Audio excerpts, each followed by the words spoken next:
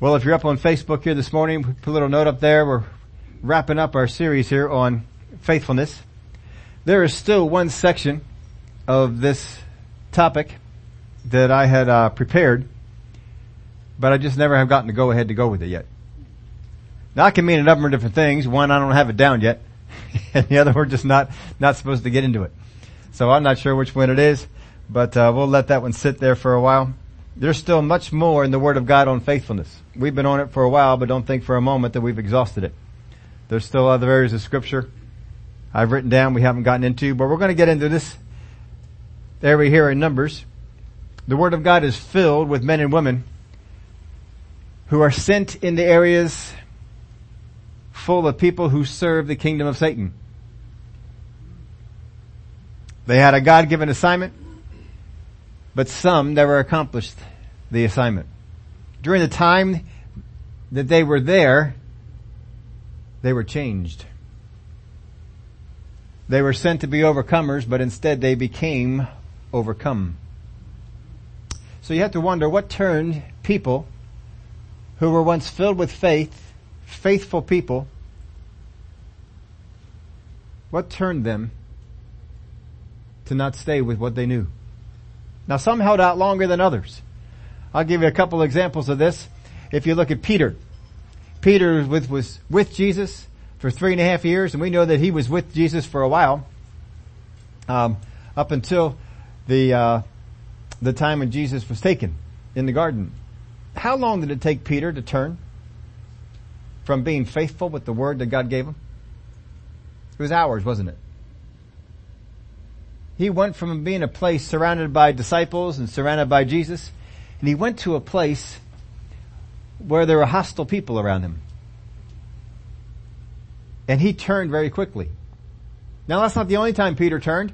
We see that Paul had to rebuke Peter later on because he got amongst people who were religious and he fell into doing it their way. And Paul had to rebuke him publicly because the sin he did was public and led a lot of people down that way. So if you think that it's just weak people who follow this way, you would be wrong. It's not just weak people. It's sometimes some very strong people. We even have a case where Elijah, he felt isolated. And he did not stay with the things he knew to do. He went in the wrong direction. And the Lord had to lead him away and said to him, Elijah, what are you doing here? And you all remember his response, very rehearsed response. I have been faithful. And he went over all the things he was doing for the Lord. Nobody else was in his league. Nobody else was doing the things he was doing. I alone am left.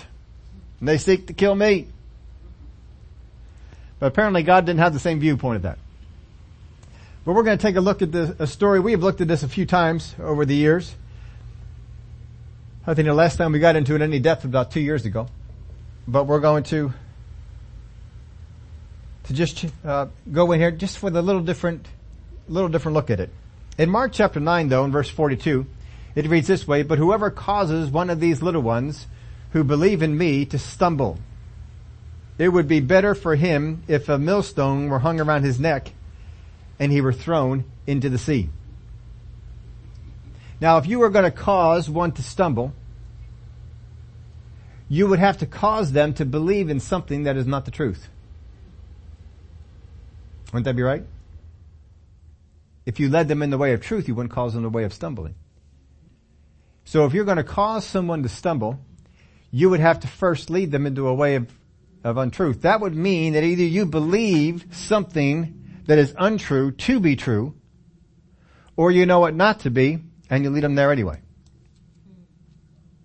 Now, neither one of those scenarios is good. I think one's a little worse than the other. But whoever causes one of these little ones who believe in me to stumble. Now, it's important for us to understand that as we get into this chapter here in Numbers chapter 13. Now, I don't think I have this in your outline, but I wrote this down, just kind of a summary of some things in the area of faithfulness. First off, if we're going to be faithful people, if we're going to be people that are faithful with the things of God, you have first off have to know what God has said. You have to know what God has said. It is imperative that you know what God has said. Not that I think God said something like this. I think this is what God meant. No, you have to first off know, what did God say? That has to be ingrained in you. Because the enemy will always try to pervert it. He will try to pervert it with other people. He will try to pervert it with things that come to your spirit. He will try and pervert it through pressure. There's all kinds of ways he's going to try and pervert this. You have got to know what God has said, because that's what you're required to be faithful to. Know what God has said. Understand God's purpose. Why has God said it? What is the purpose for which God has said it? That's why you meditate on the Word of God. Father God, I want to know, why did you say this? What is it that you want me to do? Understand God's purpose. Be faithful to carry it out. Carry out that purpose. Father God, this is what your purpose, this is what you said. I'm going to carry out this purpose. I'm going to do this. No matter what comes against me, no matter how useless I think it is. This is the assignment. This is the post that you gave me. I will stay with it. I will not move off of it. Just like a soldier, when he is told, guard this, he stays and he guards it. He doesn't try and figure out how important is it. He stays there and he guards it. I heard, I don't know if I shared this with you, but some time ago I was listening or reading up on something. And they were going over in World War II how many lives were given for a small, insignificant strip in the Pacific. I forget the name of the island. I should know it, but somehow I've forgotten that one. Insignificant. It didn't seem like much at all. But the Japanese had dug in, and it cost a lot of lives to take that small little island. No one was told the purpose for why they had to take it. Why don't we just move on from here and go to some other places and just let these guys stay there? We'll come back and get them later, or just bomb the whole place and whatever it might be. But they did what they were told, and a lot of lives, a lot of soldiers' lives were lost taking that strip of land that was there. But there was an airport there. And once they took it, they repaired it. They tried not to damage it while they took it, but they repaired it and they made it ready. Because you see, the powers that be understood that we had a bomb that we were going to drop on 2 of the Japanese cities to end this war and to bring it to a close. But they knew that the only plane that could fly this particular bomb to its destination was not that reliable.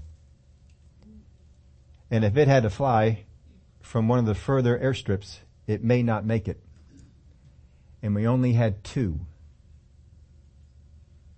We did not have a full arsenal. We had 2. If they lost one, that would be bad news. They couldn't have the plane fall in enemy's hands. It was imperative that they take this strip of land and that they build this attack from this place. It was closer. And so they did that. And they dropped the 2 bombs. You all are familiar with that. Nagasaki, Hiroshima.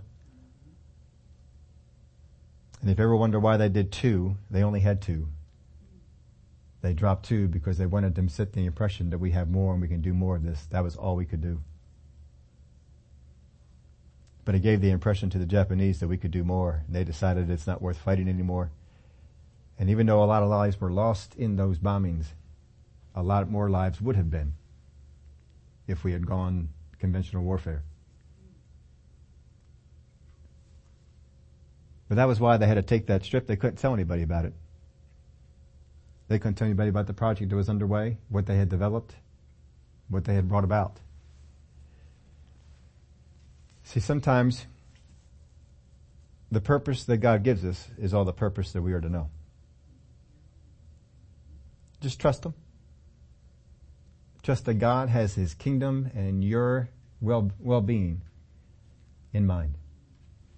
And He's going to do things that are going to go the best for that. And here's the last one. So be faithful to carry it out. And last one, sort out the false from the true. Sort out the false from the true. See, this is up to you. God has told you there's false out there. He's told it to you. He's warned you. Be careful you're not deceived. How many times has He said in the Word of God, be careful you're not deceived? Test the spirits. See if they're of God. Tells you how to test them. Don't fall into what's false. Last week we just did a little one-timer thing. But remember, the spirit that is against Christ wants to protect what is false and destroy people. That's what it's after. The spirit that is against Christ, the things of Christ, it wants to protect what is false by whatever means necessary and destroy people who oppose it. The Spirit of Christ wants to proclaim the truth and expose what is false. If you want to know what spirit something is of, you could pretty much bring everything back to this, and you will be able to figure it out. No matter how good you think the purpose is, if it identifies with the spirit of Antichrist or the spirit that is against Christ, do not think for a moment that it is true or there's any good to it at all. Now understand, in the end times there will be people who will buy into this, and the spirit that is against Christ, the Word of God calls it Antichrist, but just know it's a spirit that is against Christ. The spirit that is against Christ is out to bring believers to agree with it. And it will be successful for some. But once you catch on to what this is, once you understand, it can't deceive you. It is so easy to tell this spirit from any other spirit. It is so easy. Really, you cannot be deceived unless you just turn a blind eye to it. And I know you won't. But let's get into our scripture here. Numbers chapter 13.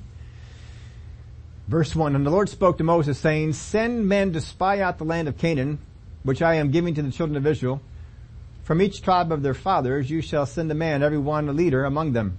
So Moses sent them from the wilderness of Paran according to the command of the Lord, all of them men who were heads of the children of Israel. All right, this is a real easy story. Most of you know and remember the story of the 12 spies. Without even getting into it, I can tell you, how many of the 12 spies were faithful? 2. How many were unfaithful? 10. That's pretty easy to know that, right?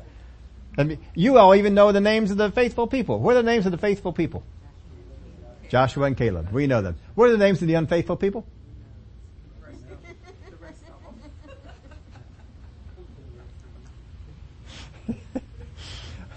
I want you to notice something about this. On this day in history, 12 people faced their day of reckoning. 12 people faced the 7th game of the NBA Finals and had the ball in their hands for a last second shot.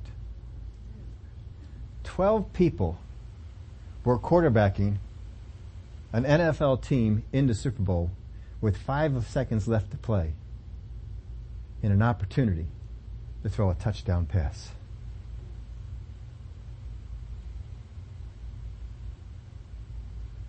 And 2 decided to do it.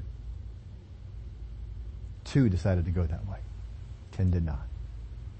This day, these 12 people were called to do something that if they were faithful and did what they were supposed to do, their names would have been remembered. But as it was, only 2 did, and only 2 names do we remember. Even though all 12 are given. We're not reading over today. I'm going to skip over those verses. But if you wanted to, you could see it. It's right there. You could read it right there in the Bible, and I don't know who this person is. I've never heard of this person again. But understand who these people are that are picked. Look at their qualifications. Send men to spy out the land of Canaan, which I am giving to the children of Israel. From each tribe of their fathers you shall send a man. everyone a leader among them. One person is selected. One person is selected. Now think about this for a minute. If we take the Chicago Bulls championship team, and you can have any player on that team that you want, who are you taking? Jordan. How many are going to take Michael Jordan? Michael Jordan would be it. Anybody for Scottie Pippen? How many don't even remember he was on the team? Scottie Pippen was on the team. Big help for winning that championship. If he asked Michael Jordan, he doesn't win that championship without Scottie Pippen. If he asked Michael Jordan. If he asked most people who watch the game, it's Michael Jordan. All right, you're going to take that one. If you had, I don't know how many people were on the, Corey, how many people were on the basketball team? On the team. It was 12? Okay, I wasn't sure it was 12 or a little higher than that. 12 people in the team. Out of 12 people, you all know who you would take. And this is a good guy. Michael Jordan is a great guy to have on your team.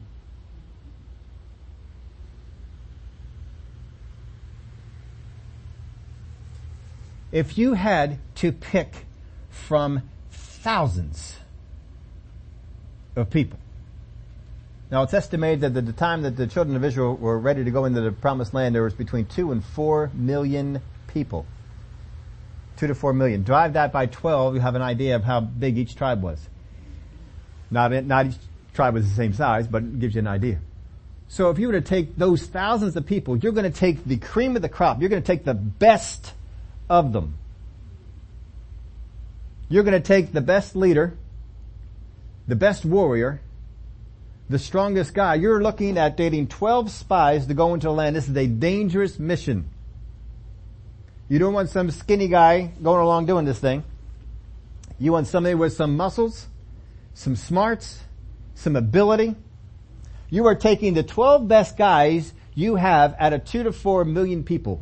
One from each tribe. Moses is picking them.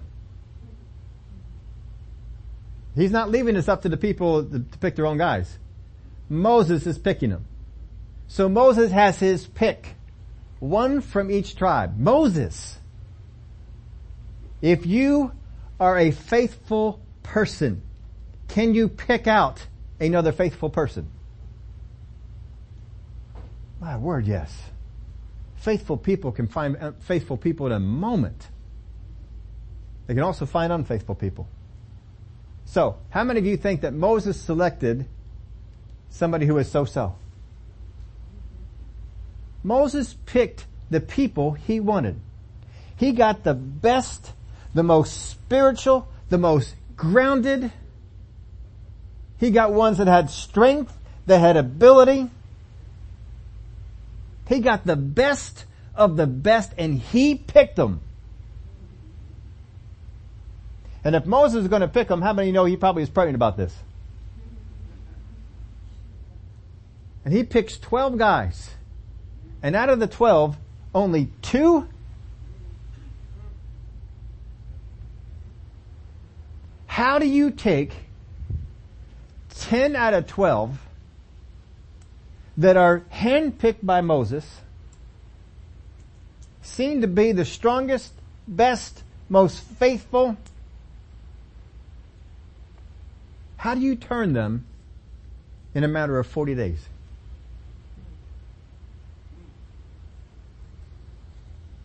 That's what we're looking at here today. Now again, you can go through the rest of the verses there and see who the rest of the people are. We don't need to remember them. They're unfaithful. So in verse 16, these are the names of the men whom Moses sent to spy out the land.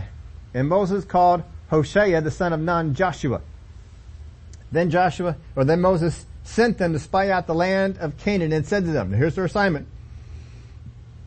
Go up this way into the south and go up into the mountains and see what the land is like, whether the people who dwell in it are strong or weak, few or many, whether the land they dwell in is good or bad, whether the cities they inhabit are like camps or strongholds, whether the land is rich or poor, and whether there are forests there or not. Be of good courage. Bring some of the fruit of the land, Now the time was the season of the first ripe grapes. So he sent them out. He gave them assignments. I broke it down to 3 things: the strength and numbers of the people, the conditions of the land and the cities, and to bring back some of the fruit. That is their assignment. This is what they are supposed to do. These are, again, faithful people. They are filled with faith. Moses would not have picked anyone who was not. They had to have courage. They had to be brave. You are going into a very dangerous area. Now we don't know what all happened. We have a more of an account of the spies who went in on the second time than we do on this one. Remember Rahab the harlot and all the things that were going on them in the city. But all we know in the second time was that they had gone into the land and there was some interaction between them and the people, and that they were hidden because they came to look for them. So they found out that they were there and they were going after them. We're not told anything that happened inside the land with these 12 spies. Did they go into the cities? Did they interact with the people? Did they talk with the people? Did the people find them at any time? Did they have any interactions with them? We don't know. There is nothing told about these 40 days. We just have that afterwards they came back out. Did they accomplish their purpose? In verse 21, so they went up and spied out the land from the wilderness of Zin as far as Rahab, near the entrance of Hamath. And they went up through the south, came to Hebron. Ahiman, Sashi, and Tamai, the descendants of Anak, were there. Now Hebron was built 7 years before Zoan in Egypt. Then they came to the valley of Eshcol, and there cut down a branch with 1 cluster of grapes. They carried it between 2 of them on a pole. That's how big the grapes were. They also brought some of the pomegranates and figs. The place was called the valley of Eshcol because of the cluster which the men of Israel cut down there. And they returned from spying out the land after 40 days. This land was very, very productive. I'm not going to get into this here today, but I'm just going to throw you a little nugget. How many of y'all know where the Garden of Eden is? The Garden of Eden is in the area of Israel. Anybody not know that? Garden of Eden is in the area of Israel. Go back in the book of Genesis, look at the rivers that are around it. But I thought it was on guard. No, it was on guard until the garden died off. Why do you think the land of Canaan is so prosperous? More so than any other land. Somewhere in that area is where the Garden of Eden was. It's not there now. The tree of life that was in the center of the garden, and the tree of life that was in the garden, has been taken out. And it's been planted someplace else. Go in the Word of God and find out where it is. I'm not going to tell you. It has been transplanted. But that is the area where the Garden of Eden was. That's why that area is so prosperous. It's also how that area went under such an unprosperous time when Israel went out. When Israel left it, no one wanted the land anymore. It was unproductive. As soon as Israel takes it back, it becomes productive again. What does that tell you? Every time Israel has the land, it's extremely productive. As soon as Israel does not, it becomes barren. When Israel is given the land again, it becomes productive. When they lose the land, it becomes barren. When they're given the land again, it becomes productive.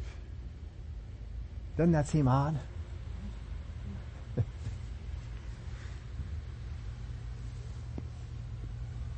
Well, let's go on. Where did we leave off at? Got through 25? Verse 26. Now they departed and came back to Moses and Aaron and all the congregation of the children of Israel in the wilderness of Paran at Kadesh. They brought back word to them and to all the congregation and showed them the fruit of the land. So, they all came back. They did what they were supposed to do. Showed them the fruit of the land. And then they told him and said, we went to the land where you sent us. It truly flows with milk and honey, and this is its fruit. Nevertheless, that's not necessarily a good word to use in there, is it? The people who dwell in the land are strong. The cities are fortified and very large. Moreover, we saw the descendants of Anak there. The Amalekites dwell in the land of the south. The Hittites, the Jebusites, and the Amorites dwell in the mountains, and the Canaanites dwell by the sea along the banks of the Jordan. Now they give the report that was requested, right? But they must have had a little bit more. There had to have been some kind of a tone, because we all know that after they got done giving this report, that the people were not pleased to go on. There had to be a tone. Have you ever heard somebody give a report with a tone? They don't believe it. There's a negative part to it. Well, I'm telling you what you want to know, but I don't think this is right. I don't think this is going to work. You can hear it. There's a tone that is there. There's something that's tried to pass off about it. You'll see this in the news media today. I'm sure most of you don't listen to them, but I hear people who report on them. I had to keep eyes on what these guys are, because these are false prophets in the land. They prophesy things. They're out there now. For a while, they were prophesying that the economy was terrible, and that it was going to tank. How many remember the day they did? I remember the day they did it. They all did it together. One day, and the stock market went down. Why? There was absolutely no indications that the stock market should go down, but they believed the report. And after a while, it didn't seem like that report was going to hold water, and they stopped reporting it, and the stock market came back up.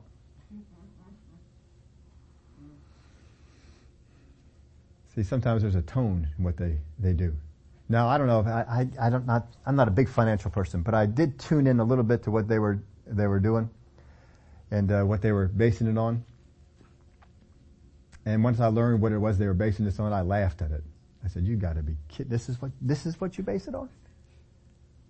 It has never been an indicator, but they tried to sell it as one.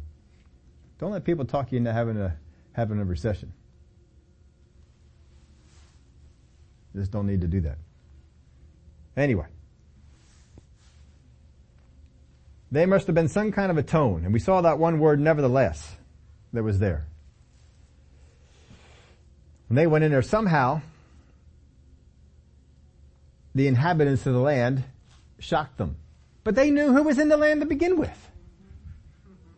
God even named these people. These are the ones that are there. I'm going to take them out for you. How many times did he talk about all the ites that were there? Ite this, ite that, all these ites that were in there. And he said, I'm going to drive them all out for you. And then they get in there and they see them. Hey, they're there. Well, yeah, God was saying that. And he said he's going to drive them out. Yeah, but they're there. We saw them firsthand. Remember who it is that went in. The cream of the crop. The people most filled with faith. The most faithful people. Strong. Able to be a spy. I don't know about you, but if you're going to be a spy, you got to be able to take people out. I've watched spy movies. I know that spies can take people out. How many watched the movie Taken? Yeah, he could take some people out.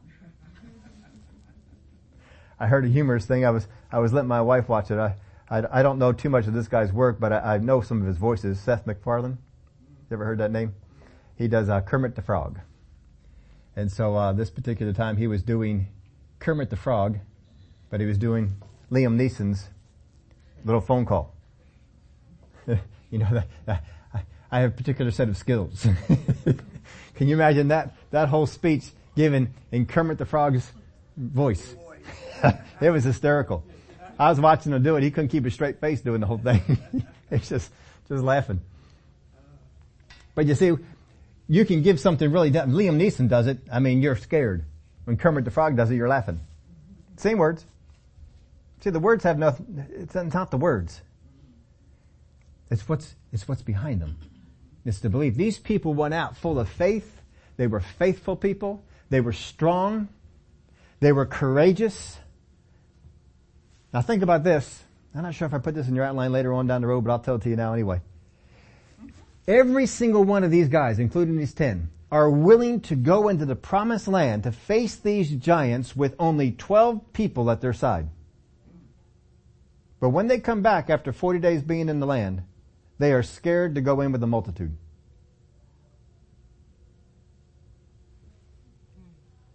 Doesn't that amaze you? How do you go from a place where you are willing to go into the land and face these guys with 12 people to the point where you won't go in with a multitude? I don't know. I don't know how you do that.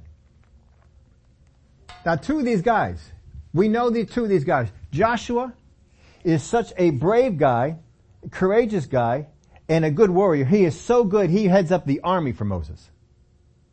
And he has since they've come out of Egypt. Heads up the army. He's his commander-in-chief of the army. Caleb, when he finally gets into the land, he says, see that mountain over there? I'm taking it. I don't need any of your help. I'm going to go get it myself. And he takes a mountain filled with giants. That's how he is. Now, what do you think the other 10 are like? They had to be along the same lines. But now they're afraid to go in. So they gave the report. Now every time we go over this verse of scripture, I always try and give you this. Because it's so easy to forget it. Investigating what God commissions you to do is not wrong, nor lacking in faith.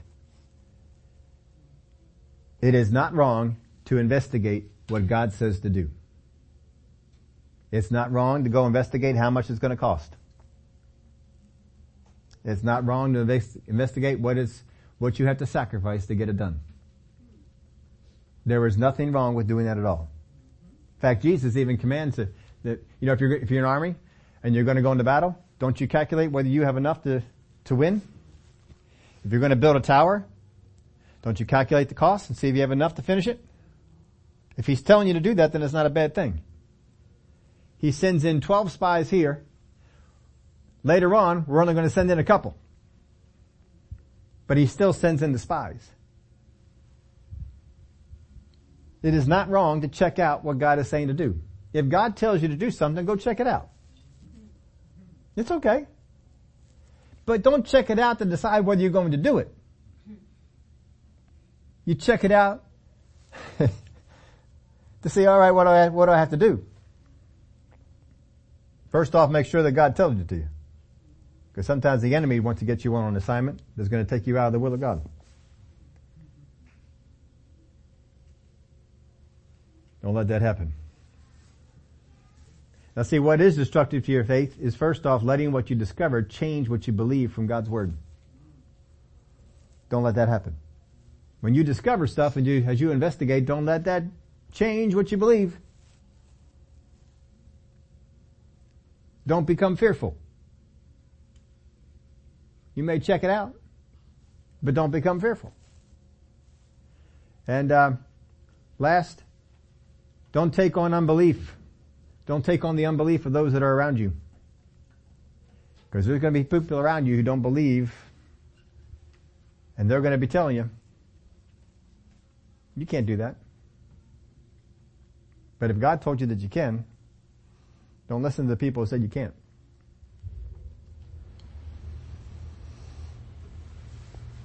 So they spend 40 days amidst the enemy that serves Satan through selfish lifestyles and or idolatrous worship. 40 days among them. Now when they're over there for 40 days, they don't get to be in the nice worship services with the Jewish people.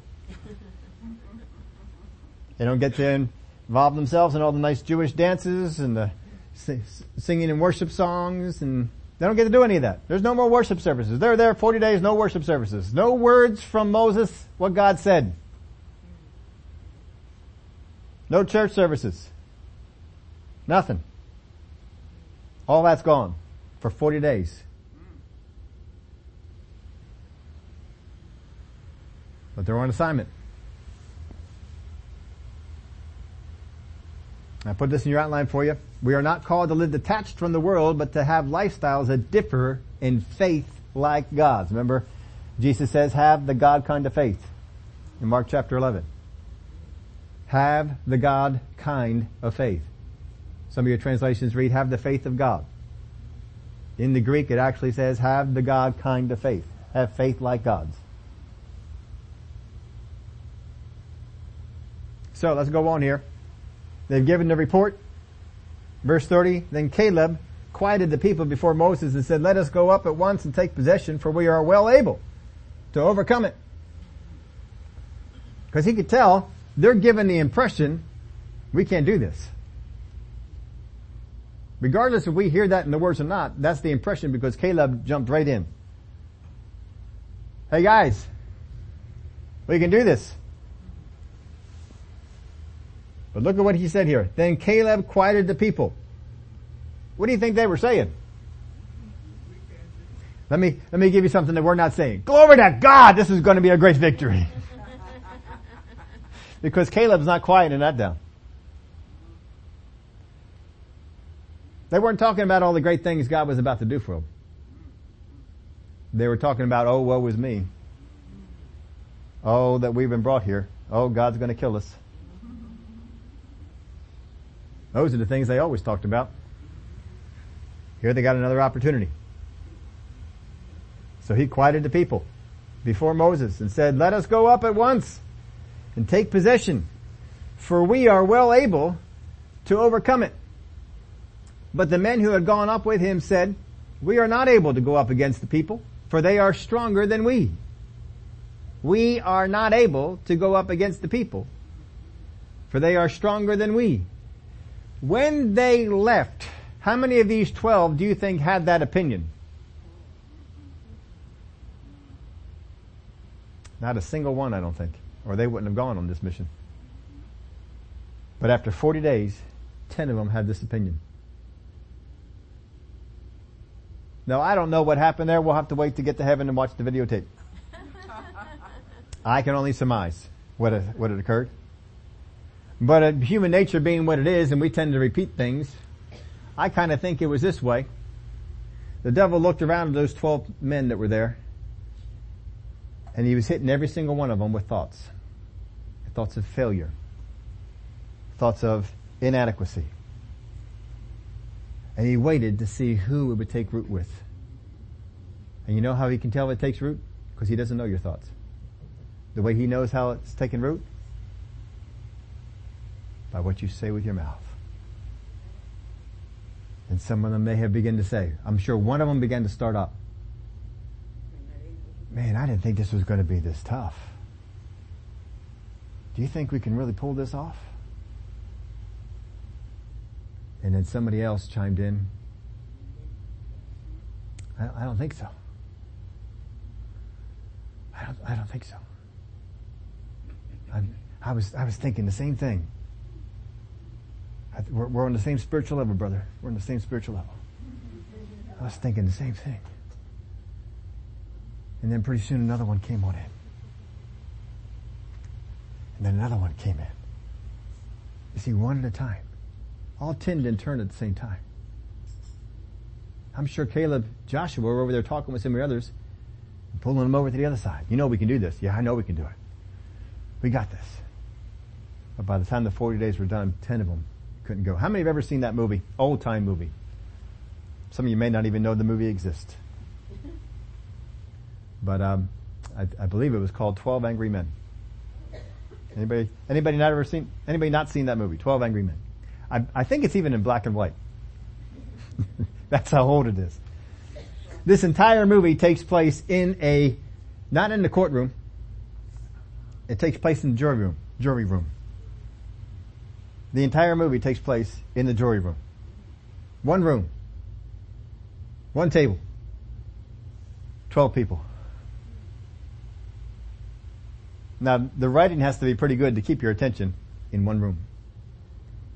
And what you have is 11 people who decided this man was guilty and one person who decided he was not. And throughout the course of the movie, this one person sways all of them. But he does it one at a time. Pretty soon, it's 2 against 10. Then it's 3 against 10. Or 9. Then it's 4. And then it's 5. One by one, they began to come over. It's a phenomenal movie. If you've never seen it, it's worthwhile seeing, especially when you see the garbage they put out anymore. I mean, there's some real dialogue in this thing, and it's just an interesting movie. But this is what happens here. Don't get the idea that 12 guys went in and 10 of them said, let's sabotage this thing.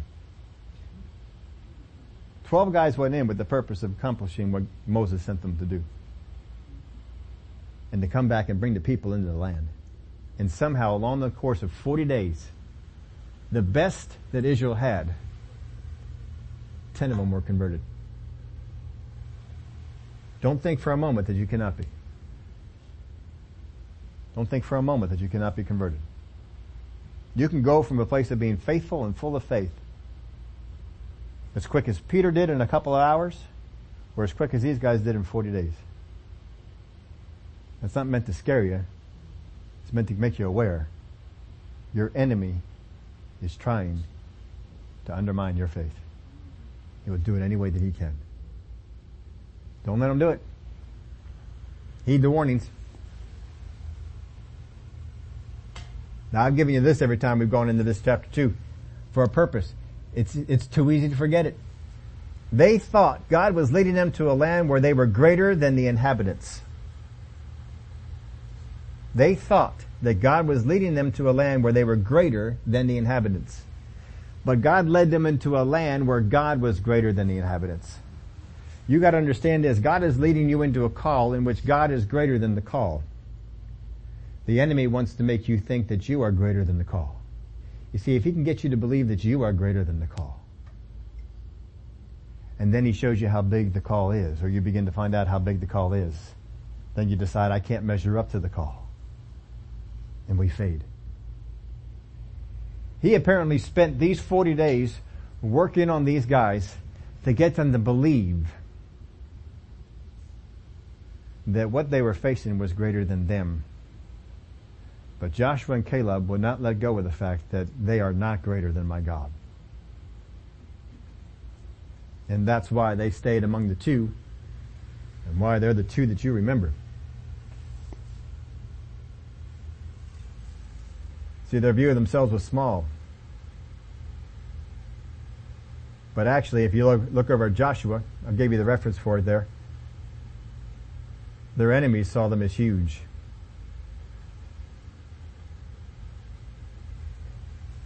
Verse 1, so all the congregation lifted up their voices and cried, and the people wept that night, and all the children of Israel complained against Moses and Aaron, and the whole congregation said to them, if only we had died in the land of Egypt, or if only we had died in this wilderness. Why has the Lord brought us to this land to fall by the sword, that our wives and children should become victims? Would it not be better for us to return to Egypt? So they said to one another, let us select a leader and return to Egypt. And Moses and Aaron fell on their faces before all the assembly of the congregation of the children of Israel. But Joshua the son of Nun and Caleb the son of Jephunneh, who were among those who spied out the land, tore their clothes, and they spoke to all the congregation of the children of Israel, saying, the land we passed through to spy out is an exceedingly good land. If the Lord delights in us, then he will bring us into this land and give it to us, a land which flows with milk and honey. Only do not rebel against the Lord, nor fear the people of the land, for they are our bread. Their protection has departed from them, and the Lord is with us. Do not fear them. And all the congregation said to stone them with stones. Now the glory of the Lord appeared in the tabernacle of meeting before all the children of Israel. Remember what we told you about the spirit of Antichrist, right? If it cannot combat the message, it comes after the messenger. That's what it does. And it can't. It can never combat truth. It tries to throw out enough darkness out there, but darkness cannot overcome the light. It just can't do it. And so it always resorts to this, all right, we've got to eliminate you guys. If you guys are going to proclaim this light, we need to eliminate you. So here you have the children of Israel ready to stone these two. Where do you think the 10 are standing on this? Probably in the same spot, wanting to lead the children of Israel to stone these guys. Can you imagine? The best of the best in 40 days were taken from being filled with faithfulness and faith to the point of receiving inspiration by the spirit that is against Christ. And that spirit that is against Christ was trying to wipe out Israel. And then they used people in the land of Israel to do it. They would motivate them. They would speak to them During Jesus' day, they would speak to the Pharisees. They would motivate them. Miss Ethel was talking about in John how the Pharisees, well, let's kill this guy. Well, let's kill this guy. Aren't you glad you don't have pastors in the church today who want to kill their congregation? So the Pharisees want to do. Let's get rid of Lazarus. We can kill him. We don't like that church member. Let's kill him. Oh man. All the congregation said to stone them with stones. Now the glory of the Lord appeared. And that's what saved them. That glory of the Lord showing up. Well, they cried all night. They criticized their leaders. They wallowed in self-pity. Then they wanted to kill the people who had an opposing point of view.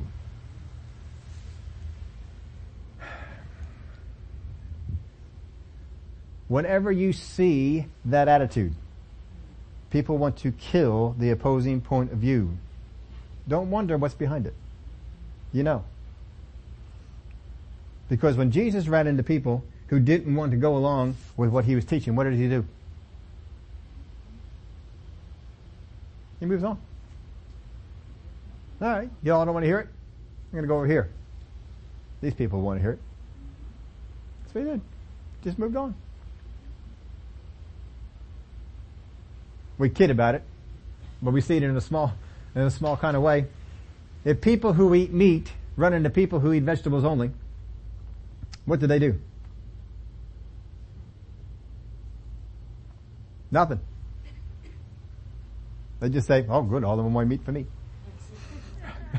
Right? But if people who eat vegetables only run into people who eat meat, what do? Put them down, cut them up, talk about how they're going to die and unhealthy they are.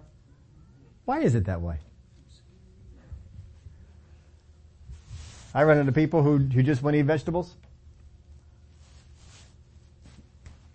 It's fine. Eat them. That's right. I'm all right with it. I don't have to convert you. If you want to eat vegetables only, it's okay. That's good. I sent Nikolai. He likes Burger King.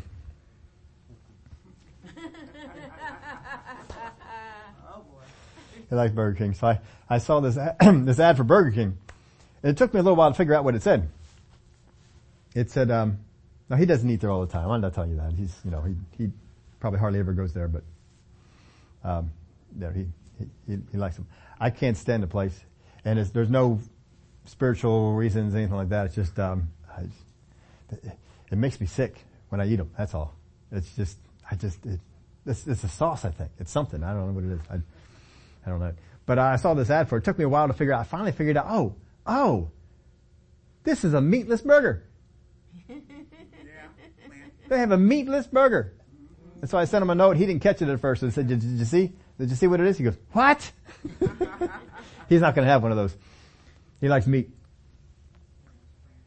But if he didn't like meat, I'd still like him. See, it doesn't matter. When you find something that's truth, you hang on to it. If other people don't want to go along with it, it's fine. Well, then you want to go along with it, but I'm going this way. But people who say, no, you can't just go along with it, you have to stop doing that, and you have to go along our way, and they want to force it, it's the wrong spirit. Don't ever follow it. Don't listen to anything they say. Anything. Because I'll tell you where they're from. Just go away. See, for these people, they turned their back on the Word of God. What did the Word of God say? I am going to take you to a land. I'm going to deliver you to it. I'm going to do this for you. This is what I'm going to do to help you. That's the Word of God. That's the Word of God, right? And I said we all have, think of it this way, we all have certain words we think that are healthy, right? How many of y'all have certain foods that you think are healthy to eat? These are good ones. And you have certain foods you know that are not healthy to eat.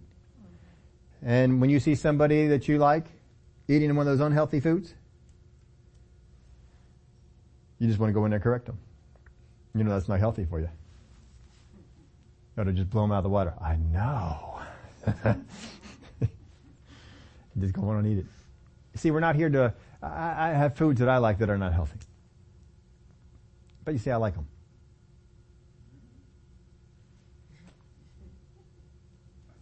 You can go up to me and say, Steve, that's not healthy. I'll say, yep. I'm going to eat it anyway.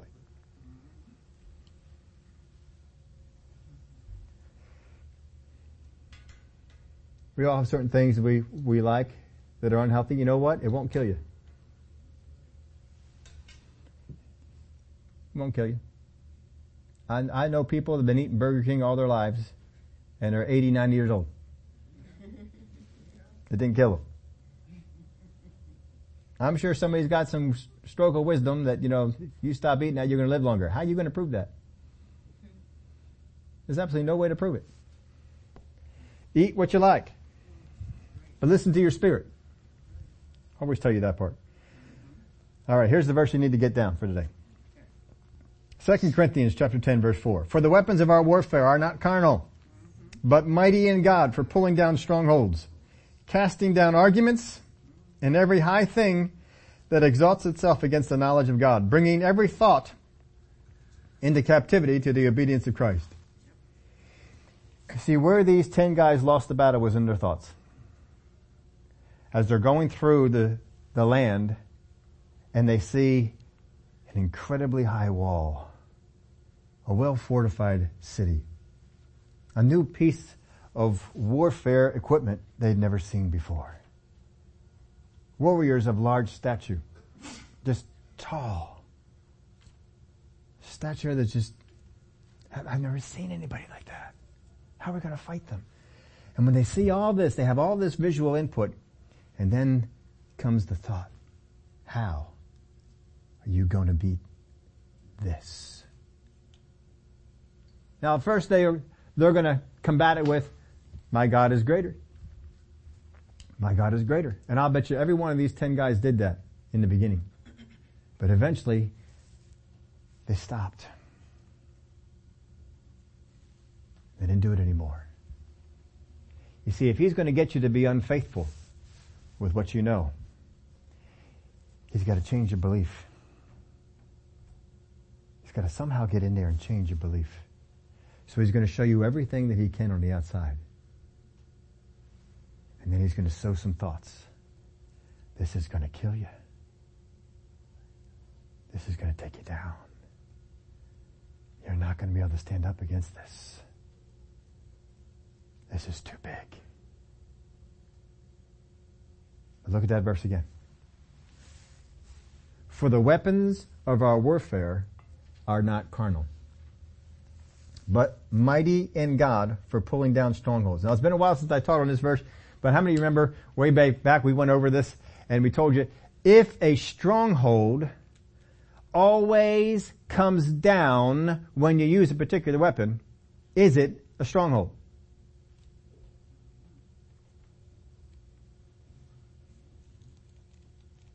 Why do we not have walled cities anymore? Why do we stop? Here in this chapter, the Numbers, they had walled cities. Huge walls. Why did we stop making walled cities? We got planes fly right over them. That wall's not stopping them. You see, the wall was no longer effective. So we stopped making them.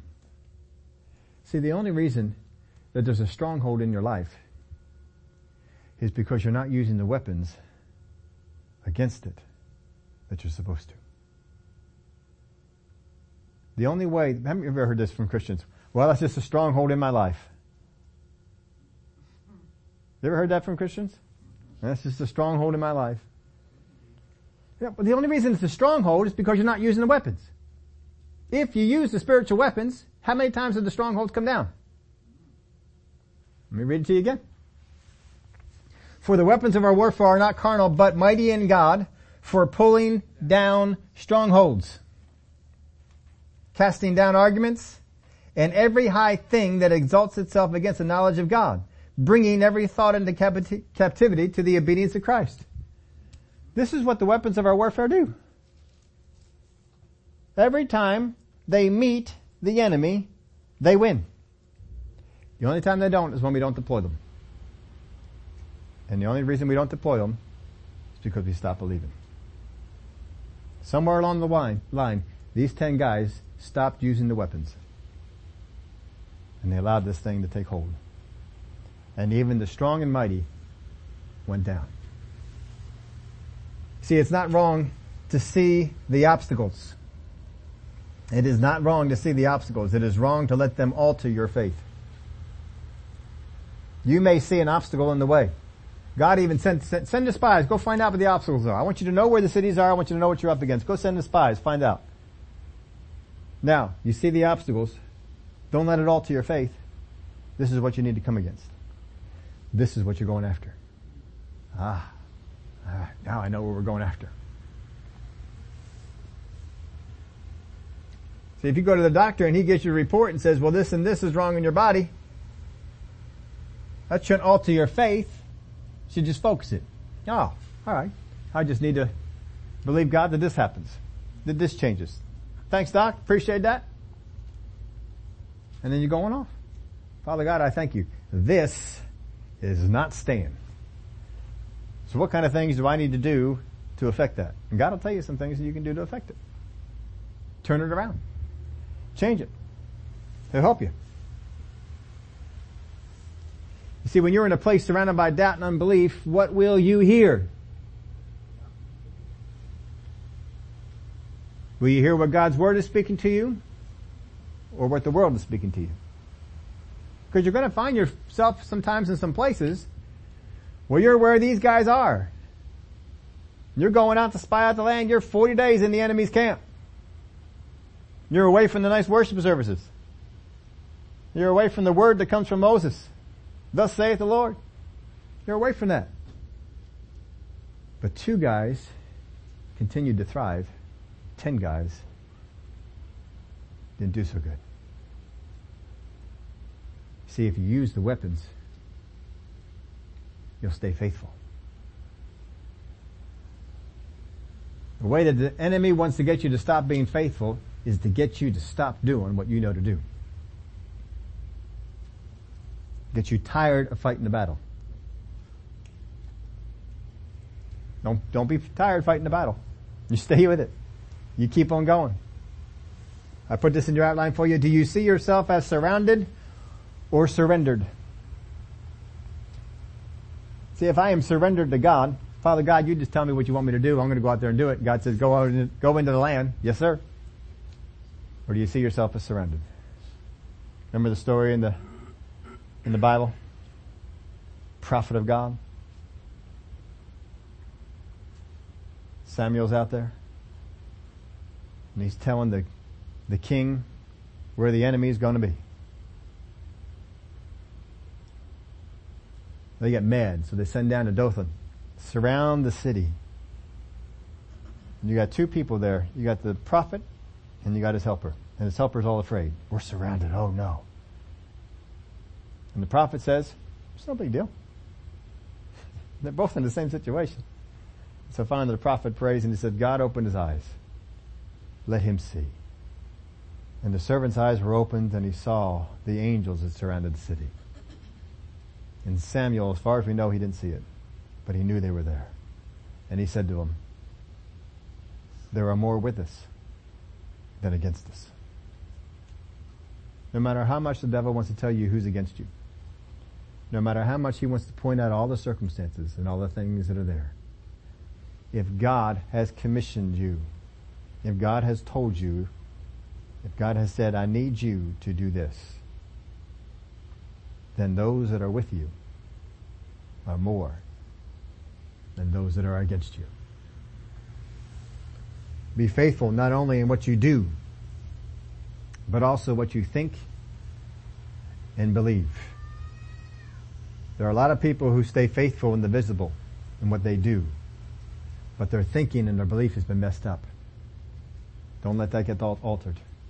The enemy is out to alter it. He's going to try and send false prophets and false words to get you in a false direction. Don't listen. Know how to spot what comes from God.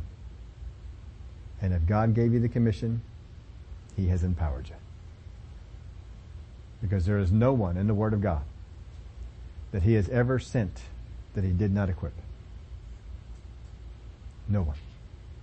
If He sends you, He equips you. Whatever post He gives you, man it. Stay with it. Well, I've been faithful. It don't matter.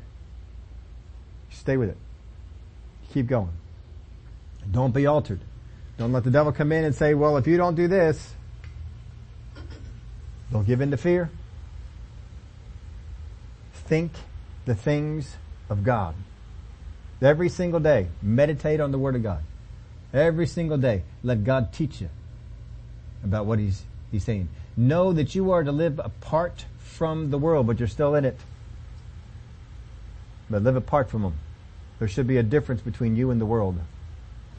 People should be able to say, you act different. You don't act like everybody else. They should see that you're different. Stay faithful to what God says to do. You might be out in the world's camp. You might be on assignment. But that doesn't mean that the world has to change you. You stay faithful and do what God says. You may come to a day like Caleb and Joshua and the other 10 guys, but you will come out on the side of the Calebs and the Joshuas. You will come out on the side that people for thousands of years remember these two guys because they didn't give in to the fear and they stayed faithful with what God said to do. 10 guys didn't, and we don't even know their names. Would y'all stand up with me?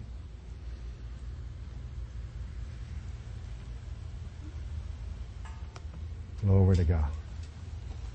Father, I thank you for all the good things that you have in store for us. The enemy wants us to think that you have forgotten, or that what you have called us to isn't able to be accomplished, or that we're just not where we need to be in order to do it. So many thoughts he'll try and fill us with. But Father, you gave us the spiritual weapons, and they are good for pulling down these strongholds that the enemy has. They have no place in our life. He may throw them our way, but we can knock them down without any trouble because we have the spiritual weapons. In 40 days, 10 of the best in the land became unfaithful, filled with fear and not with faith. But in those same 40 days, 2 people stood out and rose above and didn't veer from what you said. And you honored them. And we know their names to this day. Father, when we come to that day, and the enemy wants to try and make us decide to go in a wrong direction, I thank you. We don't have to give in. We can use the spiritual weapons. Cast down every argument, every thought, bring it into captivity. These things do not have to rule us, but we can rule them. There we had bowed. No one looking around. Have you, over these weeks, we've been looking at faithfulness in the Word of God. Has the enemy tried to pull you from your place of faithfulness? Has the enemy tried to fill you with thoughts that are not in line with the Word of God? Filled you with fear instead of with faith? Filled you with what is false instead of what is true? These things have gone on and you just raise your hand up. I want to pray for you. Father God, you see the hands that are raised. I thank you. The way that you minister to us.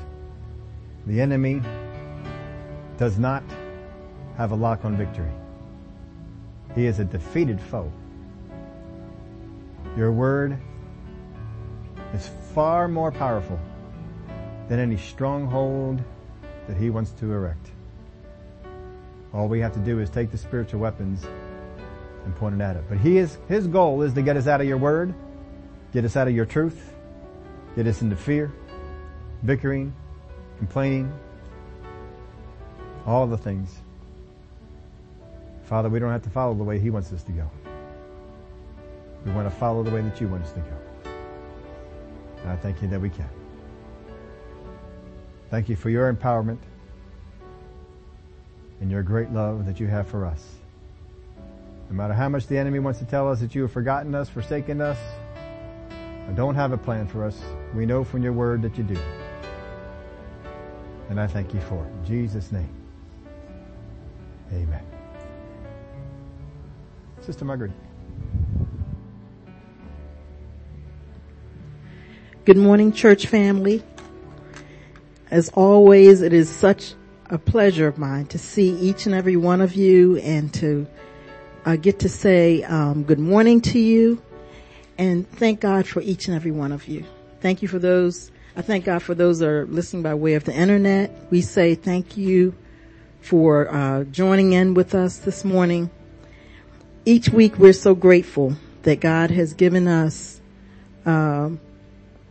messages that impact our lives and that we can take from what we have heard and defeat the enemy and what he desires to bring against us. I'm just so grateful. The whole message is always so good. But we heard at the end of the message, it's not wrong to see the obstacles, but it's wrong to let them alter your faith. And that's what the enemy is after. And that's what we have to fight against. We don't want to look at the word and say, well, maybe there's something wrong with the word. We have to look and see that the enemy wants us to see the word as something that is not helpful to us. But we are being taught that we need to look into the word so that we have weapons that the enemy cannot defeat. And also to see ourselves as surrounded by the things of God and not surrendered.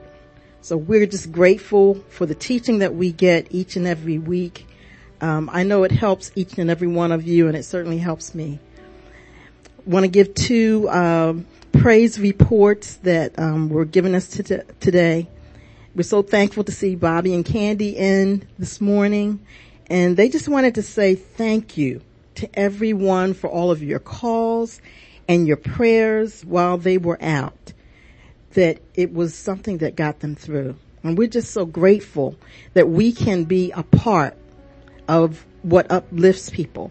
There's a lot of things in the world that, you know, if you just, even if you don't turn the television on, there's just so much negative that wants to pull us down. But we're so grateful that we have a church family, that we care about one another. And when we don't see you, we are praying for you. We are, wanting to reach out and let you know, you were on my mind today. So they're just saying thank you for that. And, Brother Bruce is saying that, in April, he got blood work that suggested that there were several major medical, issues that were happening. And, these issues needed, the intervention of medical, procedures in medicine. And it took about 2 months, to finally follow after what God was, telling him to do. And, his doctor, only told him about one of the conditions that was, needed attention. And in July, he elected, and I like that, he elected to do what God was telling him to do. And sometimes that can be the biggest struggle. God can reveal things to us, but we have to choose to do what God is telling us to do. We can choose to do that, or we can choose to worry, or we can choose to do other things, but it is still going to always be a choice that we make. So for the next 2 months, he did what he was supposed to do. He got the blood work redone, and the doctors were stunned and amazed. They said that in 30 years, this doctor said in 30 years, plus years, in practicing internal medicine, he had never seen this before. And that's astonishing. His doctor then revealed the other 2 issues from his previous blood work that needed attention. And he kept asking him, Brother Bruce, what did you do? And Brother Bruce is saying he thanks God for being his healer. He acknowledges that. And to all that have kept him in prayer during that time. So again, we are helping one another. And sometimes it's just a smile. Sometimes it's just a word of encouragement. But God shows us how to encourage each other. And I know that's happened to me so many times. And the ones that are saying it, the ones that are just showing that kindness, they don't know all the things that are going on. But the strength that I get from that is just, I wouldn't trade it for anything. So 2 of those issues are completely done away with, while the third issue numbers have dramatically gone down and it's heading in the right direction. So it just says to me to just tell you all today through this testimony and through the praise reports from Candy and Brother Bobby that that's God's way of doing things. He is the one that turns these things around and he works them in our favor. That's not just a song. That's something that God does and he does it very well. So we thank God for your praise reports. It helps us to, when we're involved in different things that are happening in our lives and we hear these praise reports, we can say, well, God is no respecter of persons and he wants to do the same thing for me and it gives us encouragement. So as you go today, enjoy the rest of the day, but just know that God is in your corner. And if God is for us, which he is, he's more than the whole world against us. So God bless you and enjoy the rest of the day and the rest of your week.